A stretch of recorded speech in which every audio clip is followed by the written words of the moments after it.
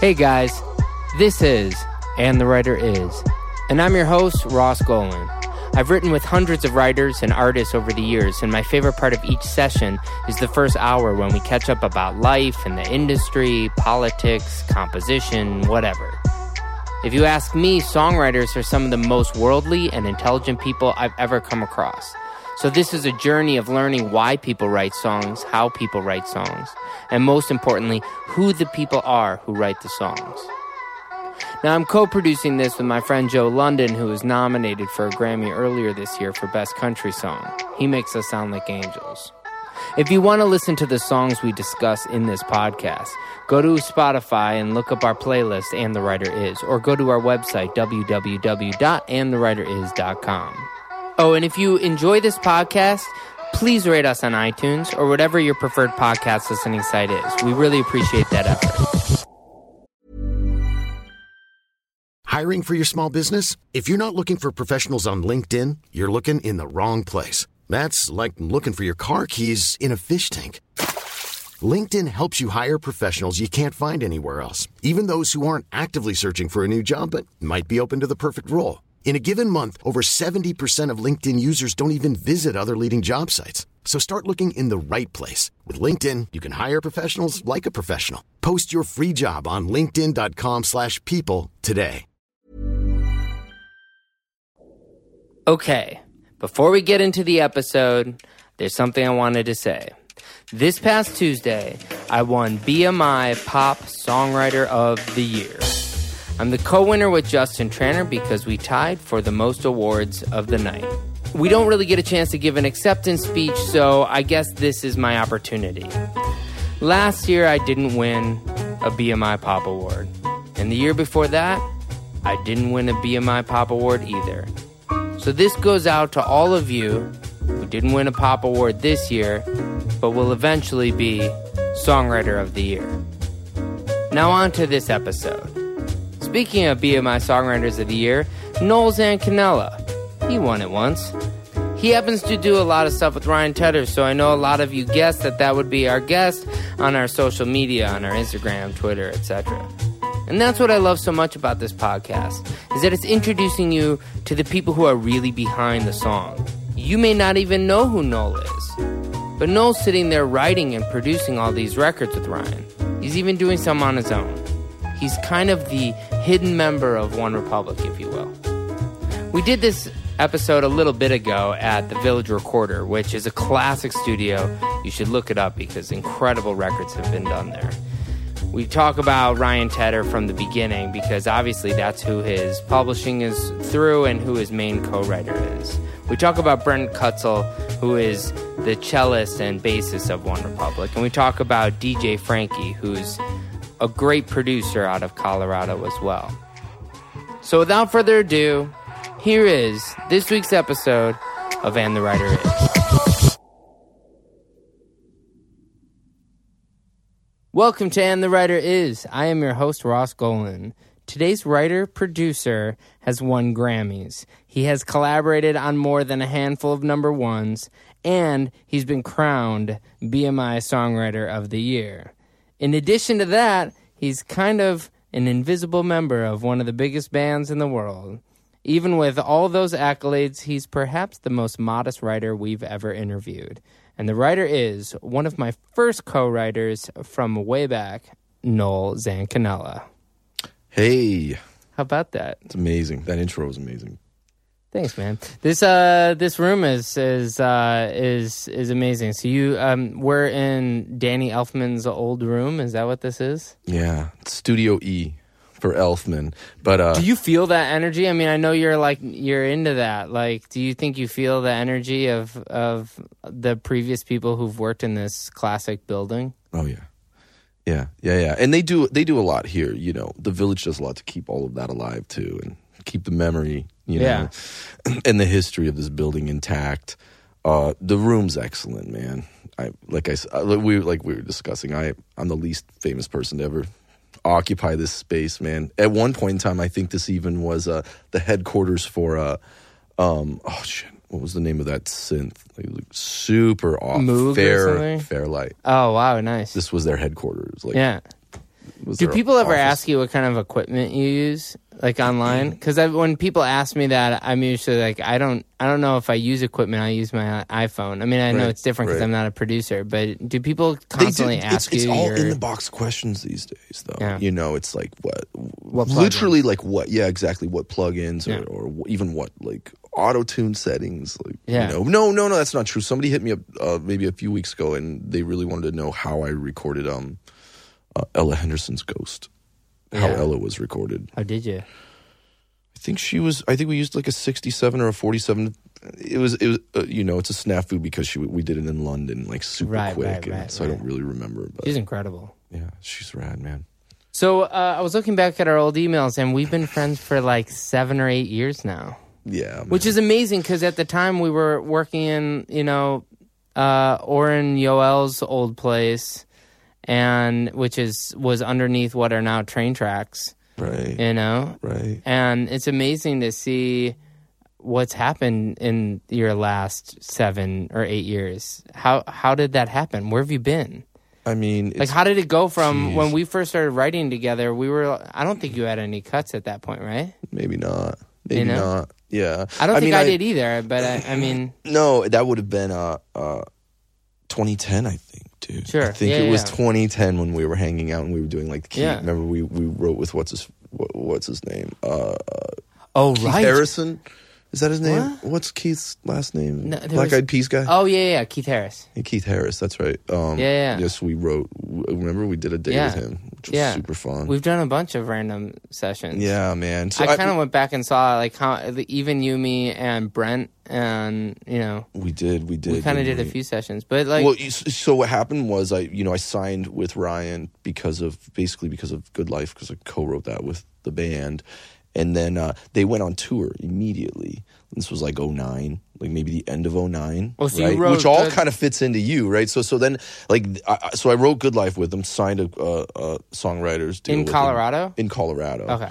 And then they bounced literally the second we got the record done, they bounced on like a 16 month tour, and so I came here and kind of started getting into the mix and stuff. Well, you didn't know at the time that Good Life was going to be that big. Because it was the third single, and it took 2 years almost after the record came out, 1.5 years or something, to even become a single. And then even when it became a single, it like crawled. It's kind of the classic One Republic slow burn thing. There's probably not another band in the last 5 years that sort of automatically would just sort of that album. I mean, I think you guys had 3 number 1 songs. That's certainly a Hot AC and whatnot. You know, I mean, yeah.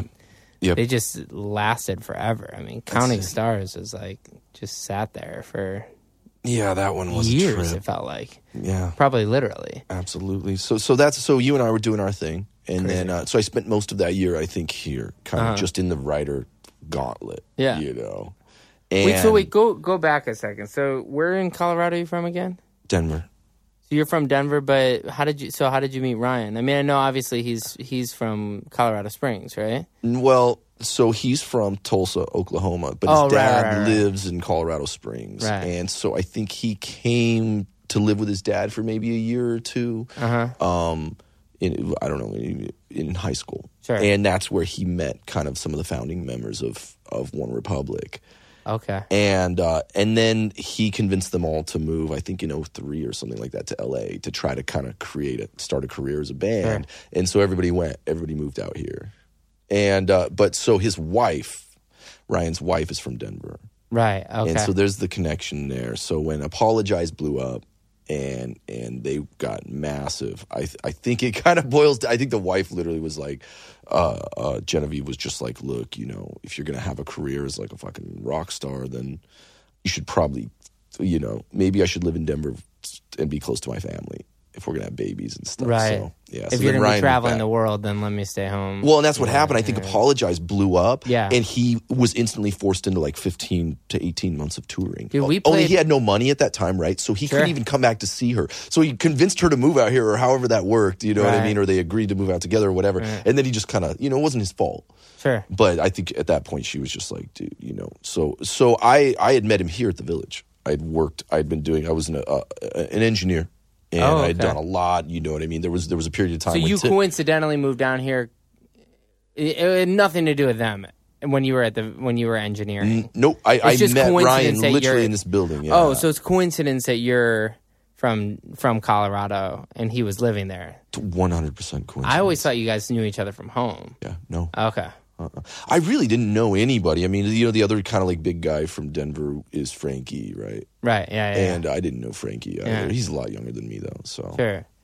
Wait, so when you're working as an engineer here, were you like you weren't really a runner. You obviously know what I started as a runner here. Yeah. Started as a runner. Were there then people that worked my way up. Were there people you'd walk in and be like, man, I really want to get to know this guy, but I'm just going to take his food order and just do the run? Dude, all the time, man. I mean, my first run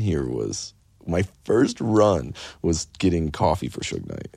For Suge Knight? Yeah, it was Twilight Zone because I was like this silly, petty Denver kid, you know? Sure. And I mean, even now, bro, there's a lot more popping in Denver musically, or has been with Lumineers, et cetera, you know, over the last decade than there was when I lived there, you know, 2004 and earlier. So it was just nothing going on. When I moved to LA, it was a huge eye opener, right?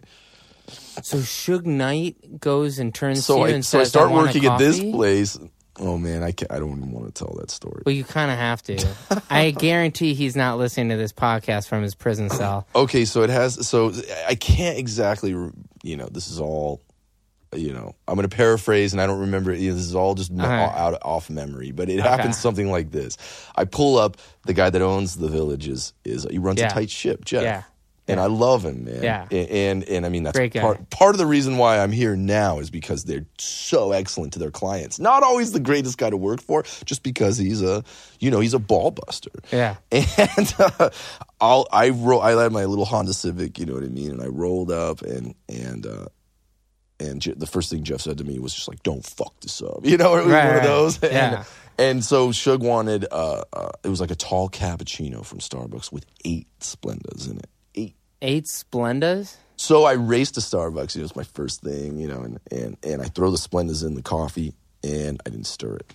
So I came back, man, and I remember pulling in, and like Suge it was like 9 a.m, okay, and he had been, you know, all night bender, you know, and he's standing in the parking lot like on the phone, and I pull up and Jeff's standing there and he's like, you better not fuck this up or something like that, man. And I hand Jeff the coffee and he gives it to Suge. Suge takes a sip and he's like, there's no Splenda in here. Because I guess he probably tasted the foam on the top, right? Yeah. So I'll never forget, Jeff was just like, go put fucking 8 Splenda in there. And I'm like, I did. He's like, go put another 8. So I went and put like 8 more Splenda in this fucking cappuccino, man. And he just pounded it. And he was like, this is great. Were you sitting in front of us, man? I was like, oh my God. I mean, half of that cup was sugar. So that's your first day here? It was my first run. Yeah. I mean, in a studio like this, it's literally like Wayne's World, right? Because they're booking whoever every single. So, I mean, you never know who you're going to run into. I mean, like Ringo Starr. Yeah. I rented a Ringo Starr in the hall here or something like that. Like one of the first, you know, week or two I worked here. Do you say hi? It depends, right? They've got a big thing about that here, which I get, man, because you know, left unchecked, there's a lot of cats that would just like slip the script under the Oh yeah. Well, there was a guy, a runner at another studio that I know of who was in his idol was in the room with us, and he's like, I know I'm not supposed to do this, but can I take a picture? And he did, and then I know that he got fired like the next day. Yeah. And I was like, man, you're just. Yeah. And taken out of context, I get. Like, you know, it's... Yeah, I know. They should be able to do it, like, but if you multiply it by all of the new kids, it's just a free-for-all. And you know how it is, man, when you've got a lot going on, and like you and Cash or whatever, you're working on stuff, last thing you want is like people in your room fucking... Right. Oh, you wrote that song. You know, you're like, dude, just There's a great sort of a quote sort of thing where someone was talking about Sting and was asking him about one of his big records, and you know, they asked like... You know, tell me about writing that song. He's like, dude, I wrote that song essentially in one day. You know? Yeah. All you guys have lived with this for 10 years, 20 years, but all the answers that I've had about this song are the same for 20 years. Wow. You know, it's really strange. You can tell the story, but I can see why after a certain time, you know, how many times can you answer how you wrote a song that really probably took you I don't know. I mean, we can name a number of records that were hits that were written very quickly. And a lot of them take a long time, but even how long does it really take for it to be a good story? It's still, I don't know, you wrote a song, and then it's so mysterious when other people kind of don't have that. Yeah. But when you're here and you're running and you're doing all the engineering stuff, how does it go from you meeting Ryan, and then why that day are you allowed to say, like, hey? I moved out to Los Angeles to definitely do writing and production. Right. But it was like you were a DJ, tables. You were a DJ or something like that, right? I had a college radio show, a different type of DJ. Okay. Right? But for what kind of music was it? Boulder, like weird, super weird jazz, like any like weird like all this shit we sample for hip hop, basically. Right. I had that show for 2 years or something like that, or maybe a year. But I used it as an excuse to buy as many records as I could possibly buy. And you would pay for it because it was your show. Yeah, and it was basically. a college show. Yeah, it was pretty. Is that how you got your background? Was just being a fan of music, or your parents? My dad was a jazz trumpet player, man. So did you play trumpet? No. I grew up playing bass. My first instrument was bass and guitar, right, hand in hand, kind of. Sure. Do you still actually play a lot, or are you mostly doing stuff? I play enough to write. So like a lot of us, right? Yeah, because programming and stuff was always my forte. Sure. Like I got really into once I got kind of a drum machine, MPC type thing. Like, sure. I'm old though, man. You know, I probably shouldn't. I shouldn't date you and ask how you were. These kids are like now they're like 15, stuff. And you have like Logic just for free, or you know what I mean? Sure. This whole thing. I mean, back in the day, you actually had to have Pro Tools, and like you had to go to a studio that had Pro Tools because it's like a $40,000 rig, right? So yeah, man, everything was done on. So you go, you tell me again. So you meet Ryan. How? Okay, so what happened was I was doing a lot. I guess I should start with Ryan, right? Well, I mean, like that makes sense. So the first time I met Ryan actually was we were working on this cat named Dima Bilan. I think he's like at the time anyway, he was like this kind of Russian Justin Timberlake. Yes, naturally. And so they had hired Timbaland like right at his peak too. This is coming off of the Future Sex Love Sounds record. Hired him to do 2 songs, and Ryan was like had just signed to Timbaland. This pre-apologize, right? Yeah, right. He had signed to Timbaland and was a writer. Tim had him move out here, I think, or whatever. You know what I mean? When Ryan moved to L.A., it was it's when they right for after the band and for the writing. Right after Columbia, before he signed to Mosley. Right? There you go. And he signed to Lance Bass or something like that for a year because he won that. Right. Tedder won some like it was it was like MTV, a MTV pre-American Idol kind of thing. Yeah. So that's the project that I met Ryan on. I think, man, he was working on a couple songs. We were kind of forced to interface, right? Because we had to work on these songs and this whole thing. And then I just ended up, and then obviously Ryan came back through a lot for a little while there while Timbaland was coming through, and then I didn't see him for a long time, man. Went off on my own, did my own thing, quit working here. Ultimately, I didn't want to be an engineer. It was just how I was paying bills. But and a great place to meet people and a great skill set to have. However, when you work for a studio like this, as anybody that works here can attest, like you're married to it, bro. Right. There's 60-hour weeks. So it's just like I literally couldn't do anything else but just be an engineer. I didn't want to do that. So I quit, got back into writing and production. And were you living in Santa Monica at the time? Were Venice. you living? I've always lived in Venice. Okay. Yeah. And so then man. I mean, I was pitching shit to James Chaney at UMG when he used to work there. And I was trying to like figure it out. That's how I met you, was through James. There you go. Because James hit up. Because that was like our Orange James connection. hit up. Okay.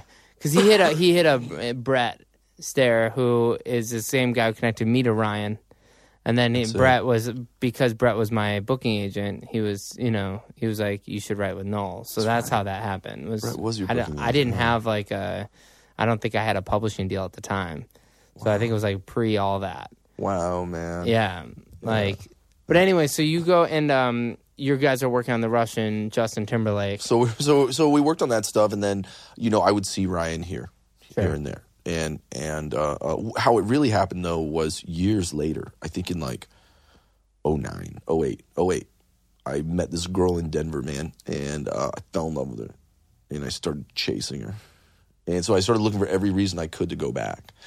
And so what happened is I have a buddy that lives in Denver who owns one of the nicest recording studios in the city. And Ryan was coming through with a bunch of other people. As a matter of fact, I know the session, man. He was coming in with Wayne Wilkins, Louis Biancanella. Isn't that his last name?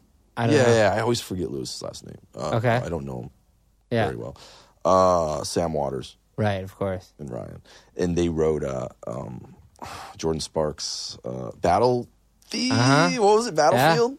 Yeah. Is that what the song was called? Right. Yeah, okay, so here's the deal. It was like a Love is a Battlefield for 2000 and... Oh, like that was like right around Halo and all that stuff. Sure. Yeah. So what had happened was my buddy had booked the session. Ryan was he'd moved back to Denver and wanted to book a session at this thing. So my buddy called me and he was like, dude, I do not. He's like, I know you're not an engineer anymore, but I don't have anybody like...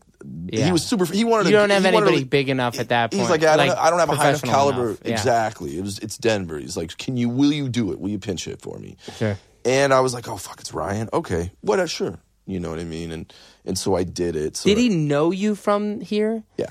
So it was like he walked in and was like, what are you doing here? Exactly. Kind of thing. Yeah. That's exactly what it was. Yeah. And so we did that one day, or it was like 2 days or something like that. And then I didn't see him again, you know what I mean, for like maybe another month and a half. And Sure. I can't, to be honest with you, man, I can't remember exactly how it went down, but I literally ran into him and Evan Bogart at a coffee shop in Denver because I was still there chasing this chick, you know, like coming back and forth. So I ran into Ryan again, and he's like, dude, you know, this is post that's the Wayne Wilkins stuff, yeah, the Battlefield session.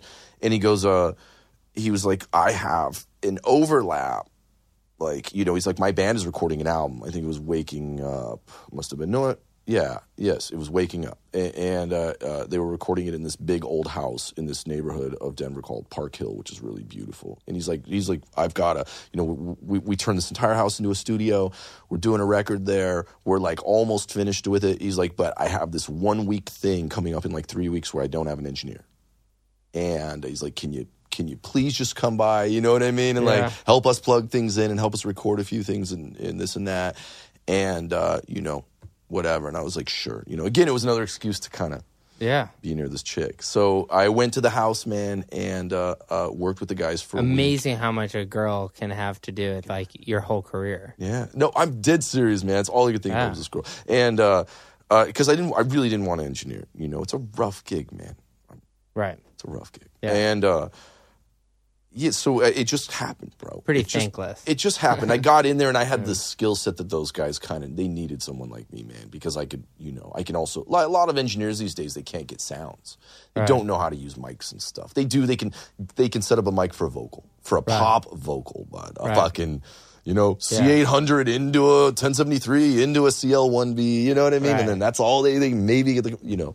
And so like right off the bat with One Republic, I was recording cellos and like it was like, oh, let's do this, you know what I mean? And I made it happen, and I guess they liked me, so I just stuck in with them. But how did you move from being an engineer? Well, first of all, so how did you it move worked from being like an this. engineer? So I started with Ryan. You know, at that point, I was pretty blatant about the fact that I was like, look, dude, I'm not an engineer. You know what I mean anymore? Yeah.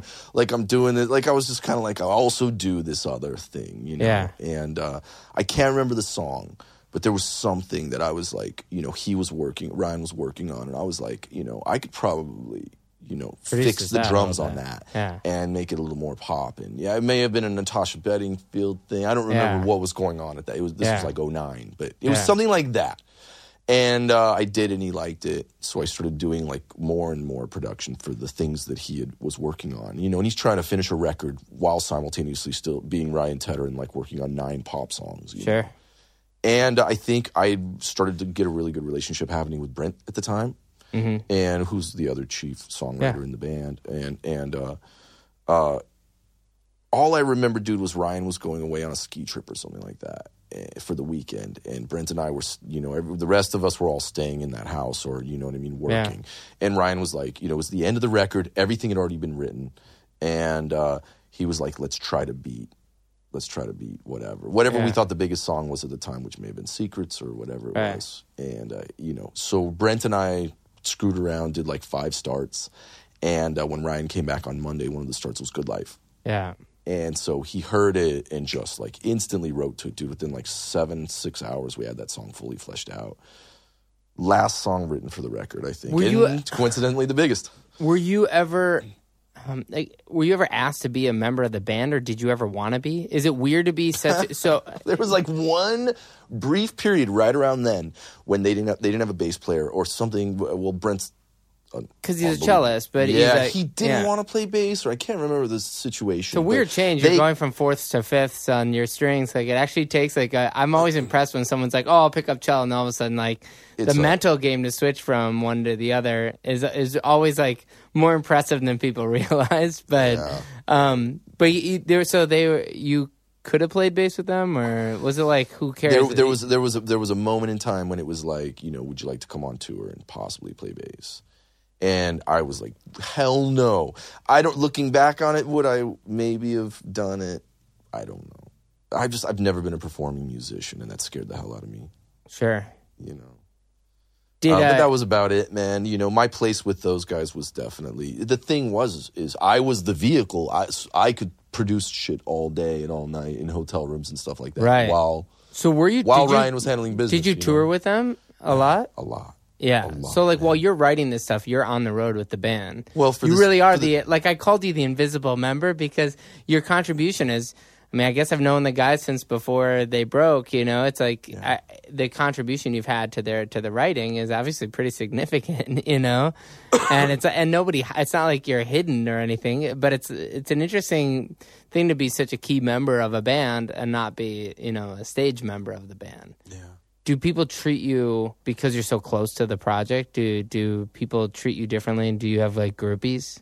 Like, do like One Republic people know? Well, do they know you? At one point a while ago, maybe there were some, because I had a Facebook account and we were all kind of tied in together, and One Republic fans would find me and just ask a lot of random questions, and girls would, you know what I mean? Sure, but really, they're just trying to get to the band. Right. How do you write for other people while you're on the road? Like, how do you write for other things other than One Republic, or is it over the last 2 years of touring? Is that, the new album just came out, and you were saying how you spent essentially 23 months on it. Yeah. Were you able to work on other things, or this time around? Not really. We didn't do too much. It's just because of the nature of how this record went down. It was just different. It was different than the last two that I'd done with them. Was it fun? It was fun, but it's with bands, right? It's there. Jeez, man, there's this huge component of that has everything to do with kind of like finding the next sound, right? I guess we all deal with that, but for a band, for those guys in specific, I feel like they had this really huge weight this time around. Do you feel that weight? Of course, because I'm kind of like, at least on, I'm like with this last record, I'm constantly like kind of pitching Ryan starts and everybody was trying to kind of find their feet and figure out a sound that ultimately would work for the record, and it's wild, man, because it's so different that the top line game is the relevancy comes in lyric writing, and melodies, I think math wise the basic overarch is the same. I think that that you get in like the whole like Fetty meets Drake kind of thing that's all over pop right now. Like I think eventually that's just a fad of this era melodically. But I think melody wise songs tend to be, the same since the 50s as far as that goes. And the hard part is in, the production to stay relevant, and in the lyrics to stay relevant. And production, huh? Yeah. How do you stay relevant? Yeah, that's exactly it. And for a band like this, we're working on songs, and you've got, look, man, make no mistake, it's their show. I was just a hired gun. My job as a producer was just in my opinion anyways, just to help them achieve their vision and try to keep them on, track. It makes you a good. It makes you a good co-writer. Yeah, Yeah, I mean, I'm not in the band. I don't have, the dynamic is so wild because you've got band members that, these poor guys have to go out and tour these songs for the next decade or, or whatever, or at least the immediate, future. And it's like they want to do songs that they believe in. It's amazing to see how big they've gotten. Worldwide, You're talking about just a massive band. They were already huge, but Counting Stars was like that. For me, that was when I saw them go from, Sure. They were doing 23 to 3,000 person shows in Europe and stuff like that. And I would go on tour with them. And then, they went straight to, pretty much arenas, right? Like bigger. So crazy.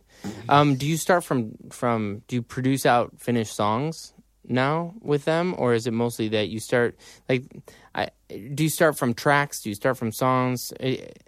Does it depend on this last album? With those guys, yeah, it really depended, man. They, Ryan is, in my opinion, man, Ryan's at his best when he's doing it, man. When he's just, there's some certain magic that he has when he's at the keys, or a guitar, when he's guiding the chords, while he's coming up with top line, So I tried to keep him, at least with the stuff that I did with him on this record, like Let's Hurt Tonight and Choke.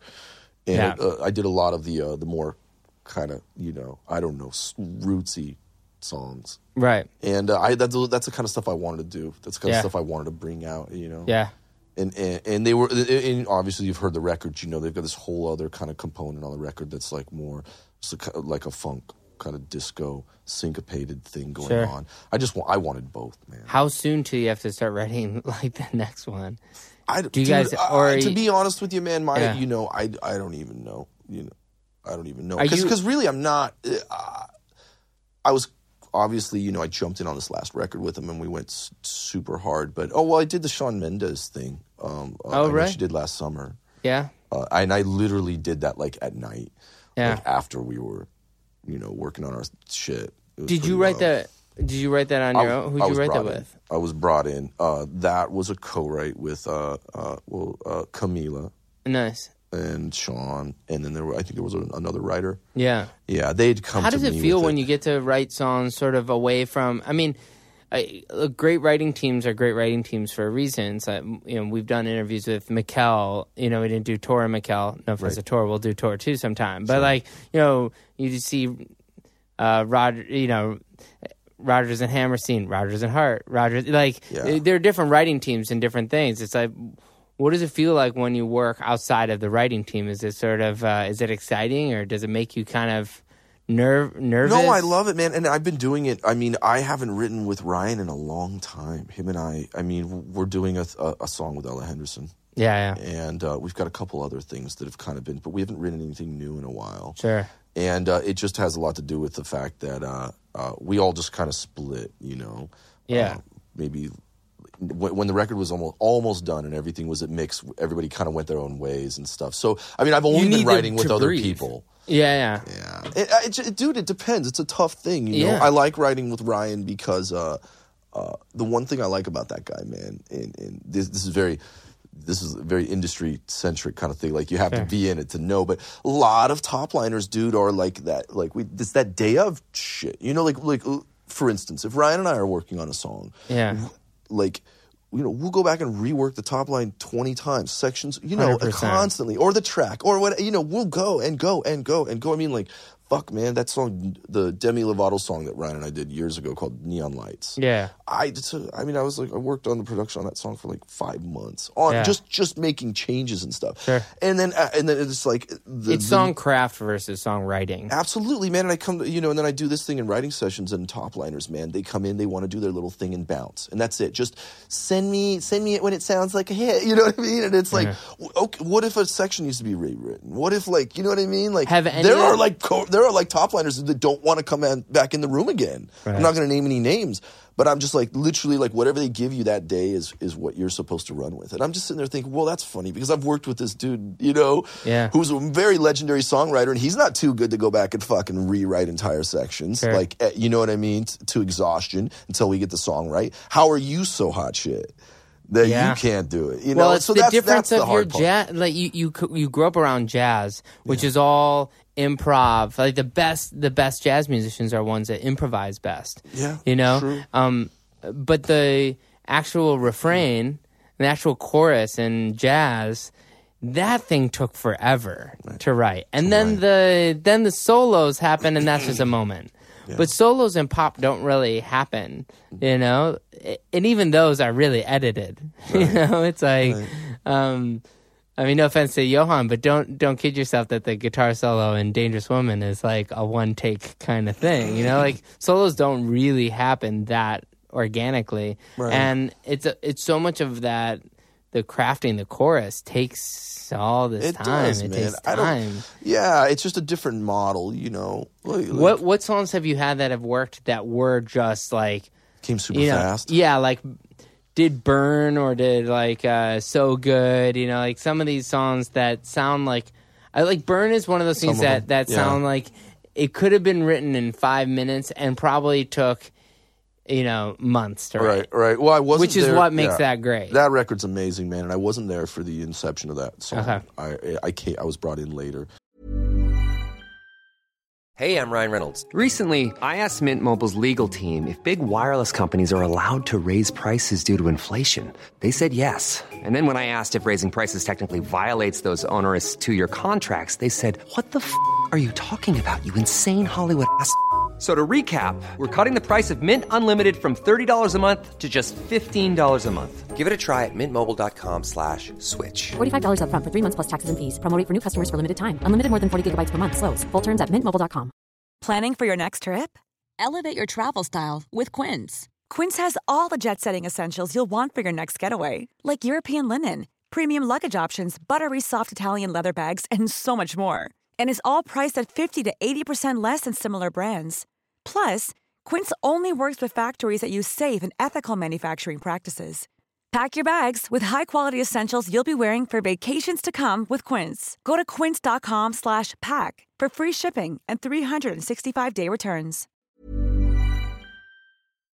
Did you? So you know how where I've always wondered this. It's a random question, but when it's like burn, burn, burn, burn, burn, burn, and it's like Melodyne on that one burn, right? Mm-hmm. That must have happened after she was gone, right? Or is that like where it's just like, oh, that would be cool? That's on Tedder, man. That's on Tedder. Like something about that one note. I always am like, that's really cool because clearly that was done later, and it's actually like in that genre is such a cool effect. Yeah, exactly. You know, it's like it seems like it was planned, but it clearly was done afterwards. Yeah. Right? Oh yeah, man. Yeah, that was a Tedder move for sure, and I can't remember specifically why. I mean, that note was augmented. Obviously, it's worked. Sure. What about? But yeah, so with regard to, you know how it goes, man, and some of them come super quick, right? And sometimes the production you do day of is like just minimal enough or whatever, and it works and it's perfect, and then everything you try to add down the road just whatever clouds the song, it doesn't make it sound any better. Sure. So I mean, Counting Stars was the track portion of that song came super quick. It's very basic, but I think Ryan spent a lot of time rewriting lyrics on that thing and kind of going back and forth. Do you think it makes a difference, or do you think sometimes like change? Because sometimes when someone's like, "Hey, trying to tweak lyrics in a verse," I think it's different when you're the artist. I think because you want to make sure you're saying something, but sometimes I think tweaking the lyrics in the second verse, like I don't know who's listening to that. I don't know if I couldn't sing you lyrics to any of the songs that I've had that have been successful. Yeah, I couldn't sing any of the verses. Right. I probably couldn't even sing the chorus to a few of them. Yeah, I mean, I get it, man. Yeah, so I mean, basically, like picking your battles. Yeah, I mean, sometimes I think the editing process it's. I'm not saying that you shouldn't go. You need to be proud of it in the end, but sometimes it's like I don't know if that really makes a difference. Like the Swedish sort of thought process when they don't speak the language first. Right. You know, it's about the sound of the words, often more than the meaning. Yeah. So, well, isn't it? And this might be total bullshit. Yeah, they can call bullshit on me, but like it like with Ryan's kind of songwriting, which is very lyric centric, right? Yeah. It's all about like a classic lyric and versus the Swedes. I think and you just said it, man. Like this, I feel like the Swedes they'll compromise lyric for sake of phonetics and how it fits. Yeah, any day. You know what I mean? Even if it was the most beautiful fucking line ever written, I don't know. But then on the other side, a guy like Tedder will definitely compromise. Within reason, a melody or even just a rhythm for a killer lyric. Well, it's also if you're writing for, I guess for Ryan, a lot of those songs are really international. But it seems like that the Swedish thought process is that you're writing for half of your audience they don't speak English, so it doesn't really matter about what you're saying as much as how you're saying it. Yeah. Yeah, and there's so much truth to that. I mean, I guess within, right? Well, you don't want it to be shit. It still has to be clever somewhere, like the hook or the title. Like it can't just be throwaway, right? Well, no one will ever cut it, and the artist won't want to cut it, and it's not real and it's not emotional. I'm just saying that there are probably times where that extra tweak, I don't know if it makes a difference. Well, aren't we kind of coming down off of that now? Like, isn't everyone a little bit like the Swede thing was just like really took hold? For a couple of years, and now even everybody's kind of like letting things breathe a little bit. At least with some of the sessions I've been in recently, everybody's like, I think at one point everybody's like, we have to do the math. We have to do the math because the Swedes are doing the math and it's working. We have to do the math as well. It was kind of one of those. Now everybody's kind of like, okay, Interesting. I mean, I guess I think part of the math is knowing when to script the math, and knowing when to break the rules. And even saying that this, right now you have the number one song at Top 40 is by MXM, it's by the Swedes. And, even if that's the move to push back from the over math kind of single, those math songs still work. Yeah. Oh, yeah. I think it also depends if you're pitching a song versus, when you're with the artist. I think it's easier to pitch sort of a classic math song. Yeah, totally. You're totally right, man. Yeah. So watching you go on stage and get your Grammy was pretty cool. Oh, thank you, sir.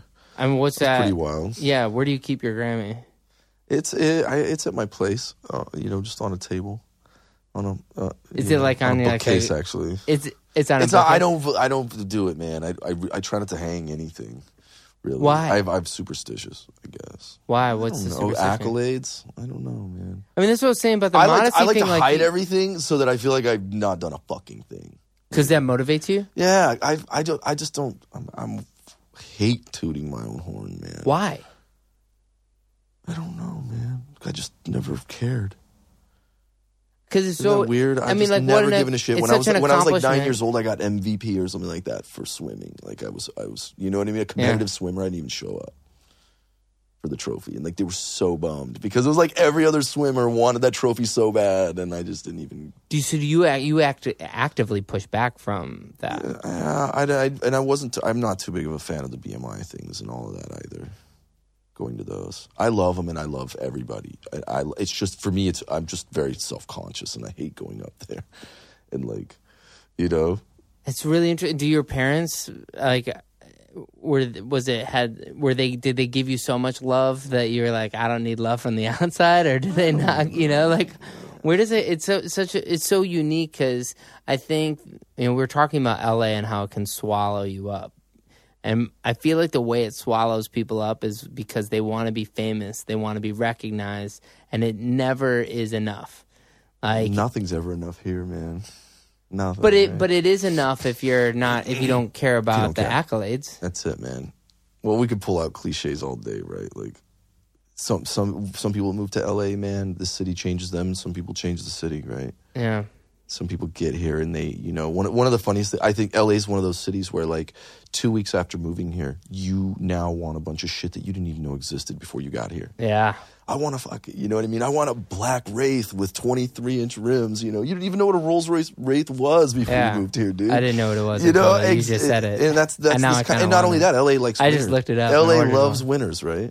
loves winners, does not like losers. Yeah. So, there's a lot I of always external... say when someone moves, I'm always like, welcome to LA where the streets are paved with actors' dreams. Yeah, oh my God, man, yeah. That's it. Don't let all the palm trees and frozen yogurt fool you. It's a tough place. Do you want things at all? Like, what do you do now that you have so many hits? Like, do you live in a nice house? Or do you drive a nice car? I mean, don't you think the best thing to do is just kind of hide, man, and stay humble and do your thing. The most important thing is to last, I think. That's all I think about, man. And you've been in this game. Every bit as long as I have, and it's like, and you've had a really killer year. And I had a really killer year, like last year or whatever, year before, 15, I think, right? Last year. And, I mean, it's really just being able to deal with the ebbs and flows of the industry, man.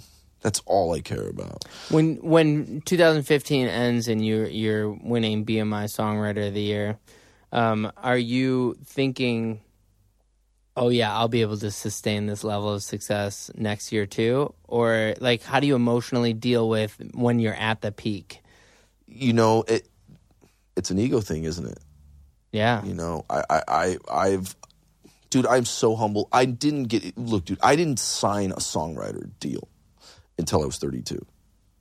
So, I mean, and even then it was a fluke, me even getting in the first place. I didn't even want to be really a pop songwriter, man. I just kind of didn't know what it was. And I was too immersed in just doing hip hop beats. And that's what I listened to and that's what I loved, And, I don't know, circling back around. You still are. I walked in and you were still like listening to music.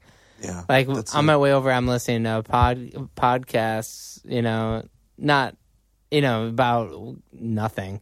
And you're in here still sort of studying beats. Yeah. Is that the radio DJ in you? Dude, it's the just trying to stay current thing, I think. Yeah.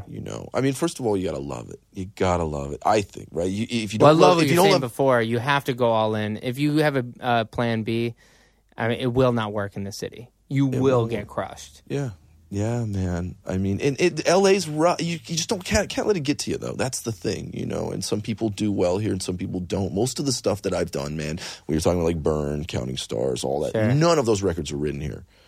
I can't, as a matter of fact, think of one record that I've done in the last 8 years that was written in LA. In LA, yeah. But you've done so many songs here. Yeah.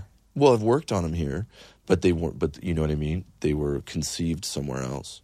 So do you travel a lot then, or are you just like... Well, look, I did like 30 countries last year with the band, finishing the record. Yeah. And I mean, we went everywhere, you know what I mean, from like you Istanbul You should host a writing camp, and even just in Santa Barbara or something. Oh, I know. You should just put together like 5 people and be like, let's get out of here. Well, you know what, man? Because I just rapped, I've had like a plan for the last year and a half, 2 years to kind of, sign a writer or two of my own and kind of start doing that stuff and branching out. So this last couple months has been my... Have you signed some writers then? I'm signing one guy.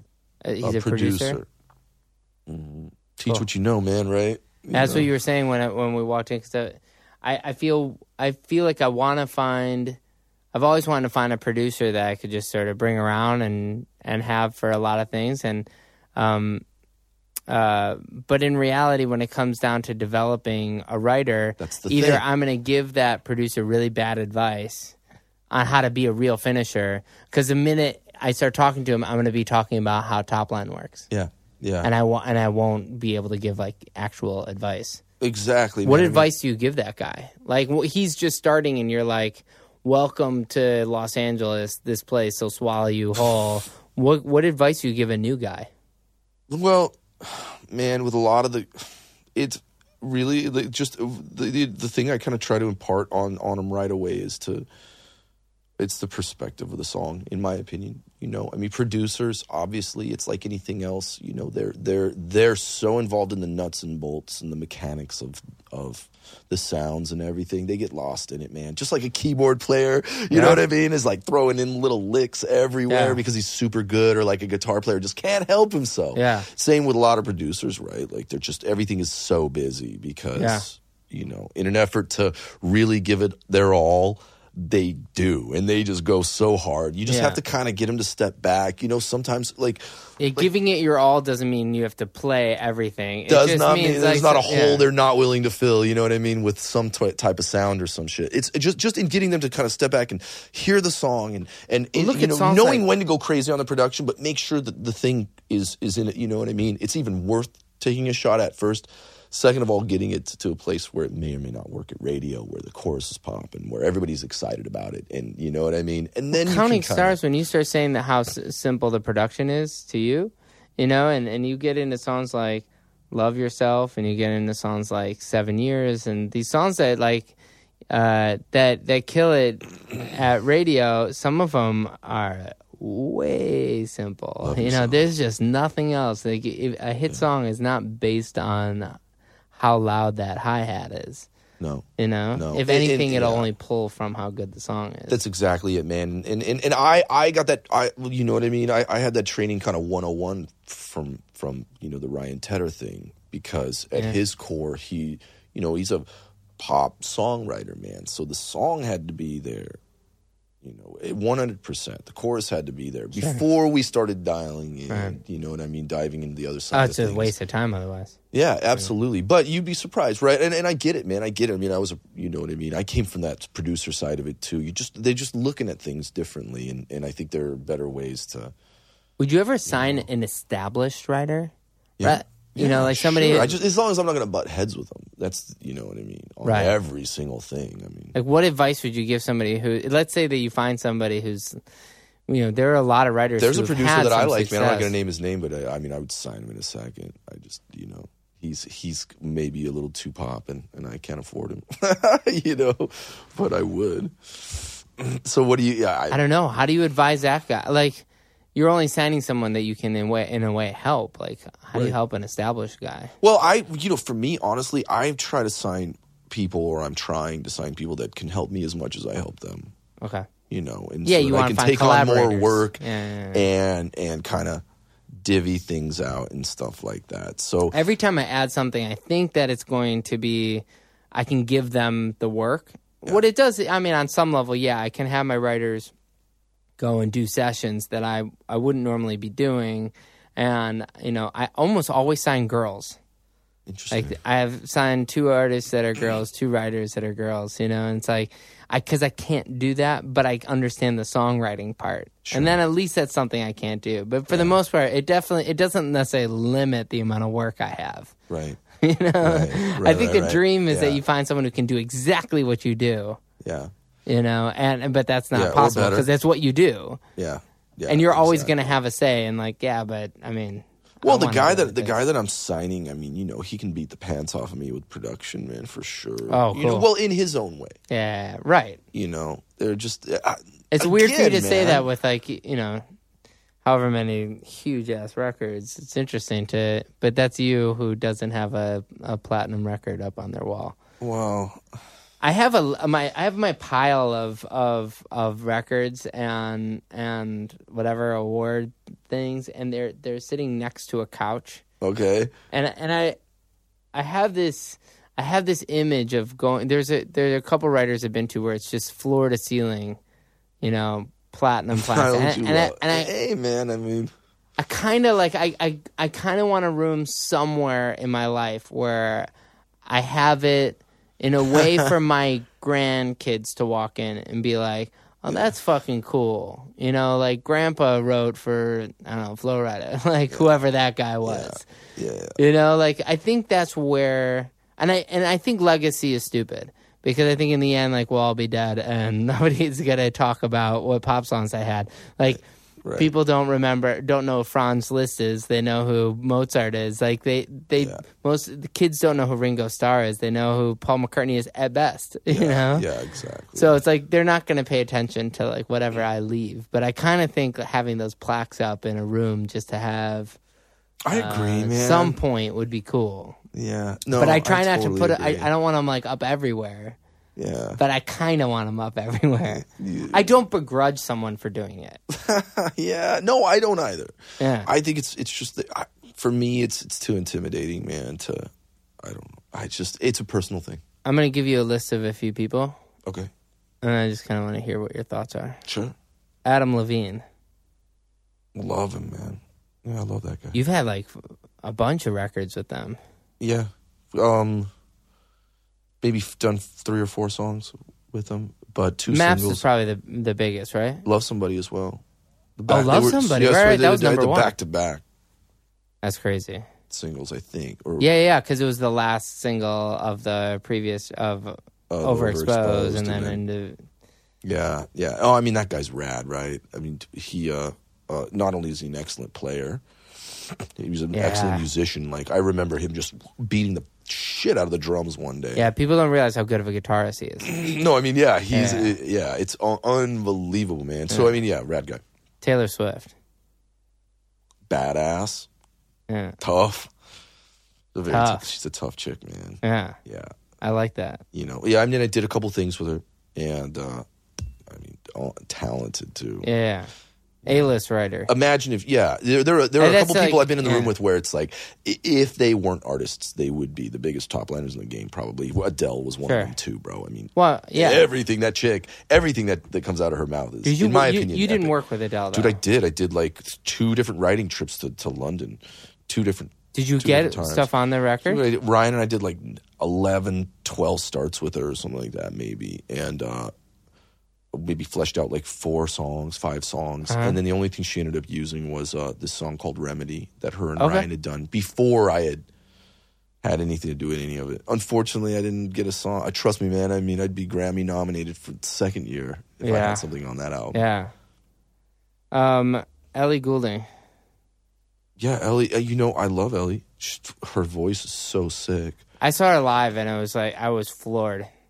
You know, you hang with her. I thought she was like a pop. I guess this is one of the problems that we were talking to Justin Traynor for this, and he was talking about the misogyny in the music business. And I think that there's like the feel of like pop stars, of these girls not being real musicians. Right. You know, like there's like this thing where people talk about, oh, it's all auto-tune and all that shit. And in reality, you see someone like Ellie Goulding live, and shame on me for not realizing that girl can fucking perform and sing and handle. Right, yeah. She's super badass, man. Well, the thing about it, like, you'll write with her, right? Yeah. And you know, she's not really singing. We're just, you know, you're just kind of going through getting everything happening, and then she gets on the mic to cut a demo vocal. Yeah. That's kind of the thing, man. And then once she starts singing, you're like, holy fuck, that's Ellie Goulding. You know, she has such a discernible, rad voice, man. Sure. Ella Henderson. Ella's awesome. Yeah. Such a sweet girl, man. And when I first worked with her, when I first met her, she had, you know, her biggest thing, right, to date was taking 2nd or 3rd or something like that on X Factor UK. Yeah. Simon signed her. And when I first met her, man, she Ghost was might be my favorite song that's on your resume. Yeah? I just think that's like one of those songs where it's like, fuck, I wish I wrote that one. I usually don't really wish I write, you know, kind of anything, but I sort of wish I wrote that one. That was a good one. That song's rad, man. It came out pretty cool. And, I mean, everybody worked at that one, man. Everybody kind of jumped in and made that song happen for sure.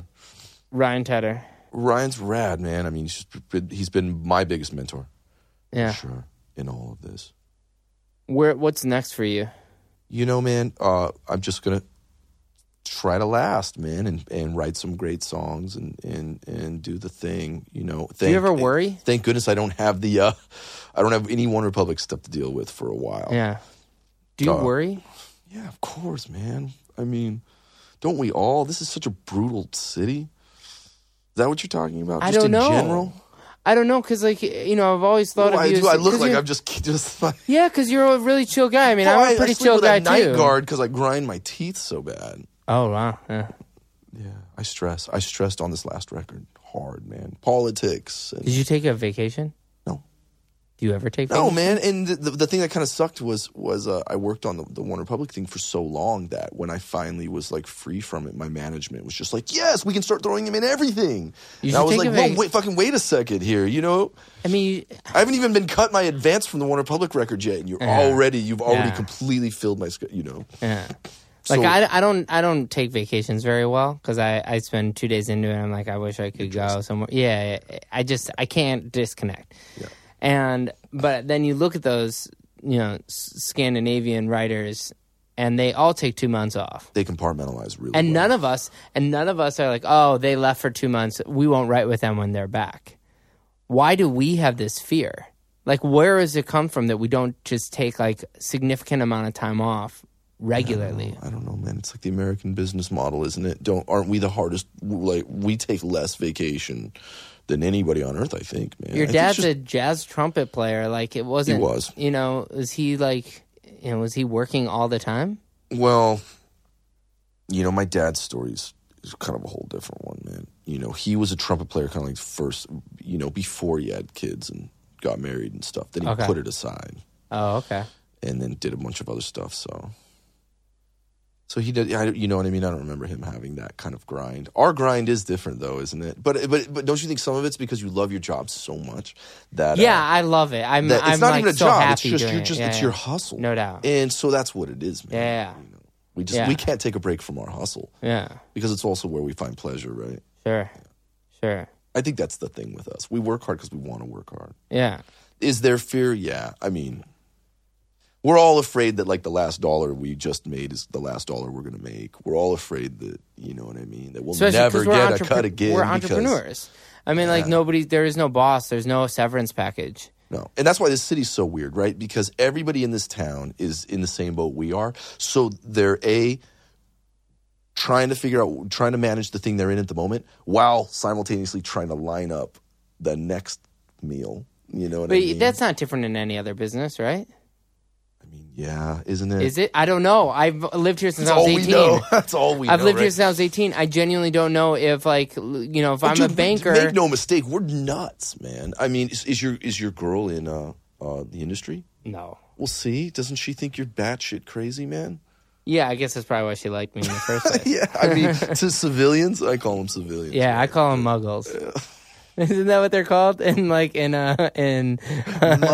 Yeah, isn't that in with Harry Potter? It's like the humans. Oh, yeah. Like they call it like wizards and muggles. Yeah. And it's like the, you know, there's like wizards and then there are the people who don't really understand the how it's really done, you know? Dude, my old girlfriend, the one from Denver and all that stuff.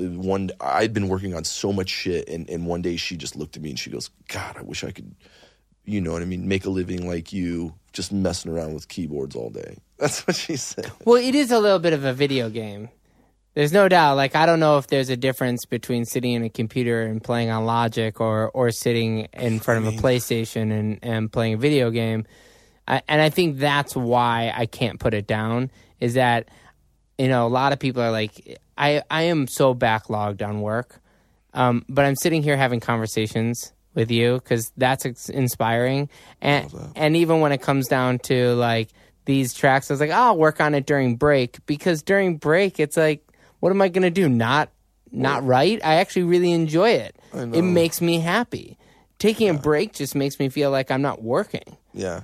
I know. Which is totally weird. It's weird. Yeah, the mentality's weird, but it's we're also so in the fun, thick of it. man. We're in the thick of it. Like, you know, I see your Instagram. Like, you're obviously busy working on things. Right, so when you're right. working on things, it's really, you know. Well, in the way this easy. industry works, it's like, you know, with the Ella Henderson stuff that I've been doing recently. I mean, you know, I'm dealing with the record labels overseas that are texting me at 4 a.m. Yeah, or exactly. however that works. You know, so that's the other part of it. It's just a 24-hour-a-day thing. Yeah. It never sleeps. It never sleeps, bro. It's not that we don't sleep. It's that it doesn't sleep, and we're forced to stay awake with it. I remember saying when we were first writing, and I was doing like some of these late night sessions still in my life, and saying, Which you're not doing anymore, right? Oh no! You don't I don't work have at to. nights and I don't work weekends. And I was up at 6 o'clock this morning, and I was working on some lyric stuff because I was in bed, and that's when I start working. It's quiet. It's actually the sun's not even up yet, And it's like, I don't like that, the concept of like, oh, I'm grinding all the time. I don't think that that's realistic, and I don't think I'm creative. No. I kind of say that I'm not creative after 5:30. Yeah. Like That's that last exactly hour and a half is me really struggling to get a song finished. Yeah. Well, I mean, and I was an engineer for years, just like, in these sessions where people would just hang 24 hours a day. They were just not dicking off. Yeah. And you're like, you're hanging here because it's a studio and like girls are coming in and like, whoa, wait a second. Work is literally the last thing you guys are trying to do here. I think my tombstone's going to say something like, working on the second verse should be done in a second. Exactly. Because like that's my most common text to my wife is like, it's like at that point at night, it's like it shouldn't take too long, and I'm spending 2 hours just trying to get this fucking second verse that no one cares, and I'm gonna end up having to tweak when you call me later and say, like, can you come back and tweak it anyway? So it's like, I'd rather copy and paste the fucking first verse, because if you don't like the song because I didn't change the lyrics in the second verse, fuck you. Right. It's like... It's a lifelong hustle, isn't it? It just is. I read this thing on I think it was Woody Allen, right? And he said that every time, like, one of his films goes into, the minute his script goes into filming, he starts writing a new script. He's always got something new, that he's working on, and I think that's that's simple. You know what I mean? In a super simple way. That's the model for what we do as well. Well, thank you for doing this, and I have to by closing it. There aren't a lot of people that I root for more unconditionally than you. I've known you for so long, and to watch you succeed like you have has been inspiring. It has made me be like, fuck, man, when you start working with certain people and they start breaking before you do, and eventually we all did fine, but you start seeing that you're like, man, I need to work harder. I need to figure out why are these working. And it's like, it's always been fun to watch you do really good songs that happen to also do well commercially. And, to see the success has been really exciting. So congratulations, and welcome back to Los Angeles. Thank you, sir. And likewise, you've had a hell of a year. Bro. Yeah, man, thank you. Thanks for listening to this episode of And the Writer Is. If you want to hear music from this songwriter I just interviewed, be sure to check out our Spotify playlist or visit our website at andthewriteris.com. If you like what we're doing, please subscribe to us on iTunes. You can also like us on Facebook and Twitter. And The Writer Is produced by Joe London, edited by Miles Bergsma, and published by Big Deal Music. A special thanks to Jeff Sparger, David Silverstein from Mega House Music, and Michael White. Here's a sneak peek of next week's And The Writer Is. Midnight Memories was originally I Love KFC. Until the very end, we didn't have the chorus lyric. We wrote all these lyrics. No was, way! I love KFC. Maybe you and me stumbling in the street, singing. I love KFC. Wow. Yeah. Do you think that would have changed? That would have made the song bigger? Way bigger. Yeah. Until next time, this is Ross Golan.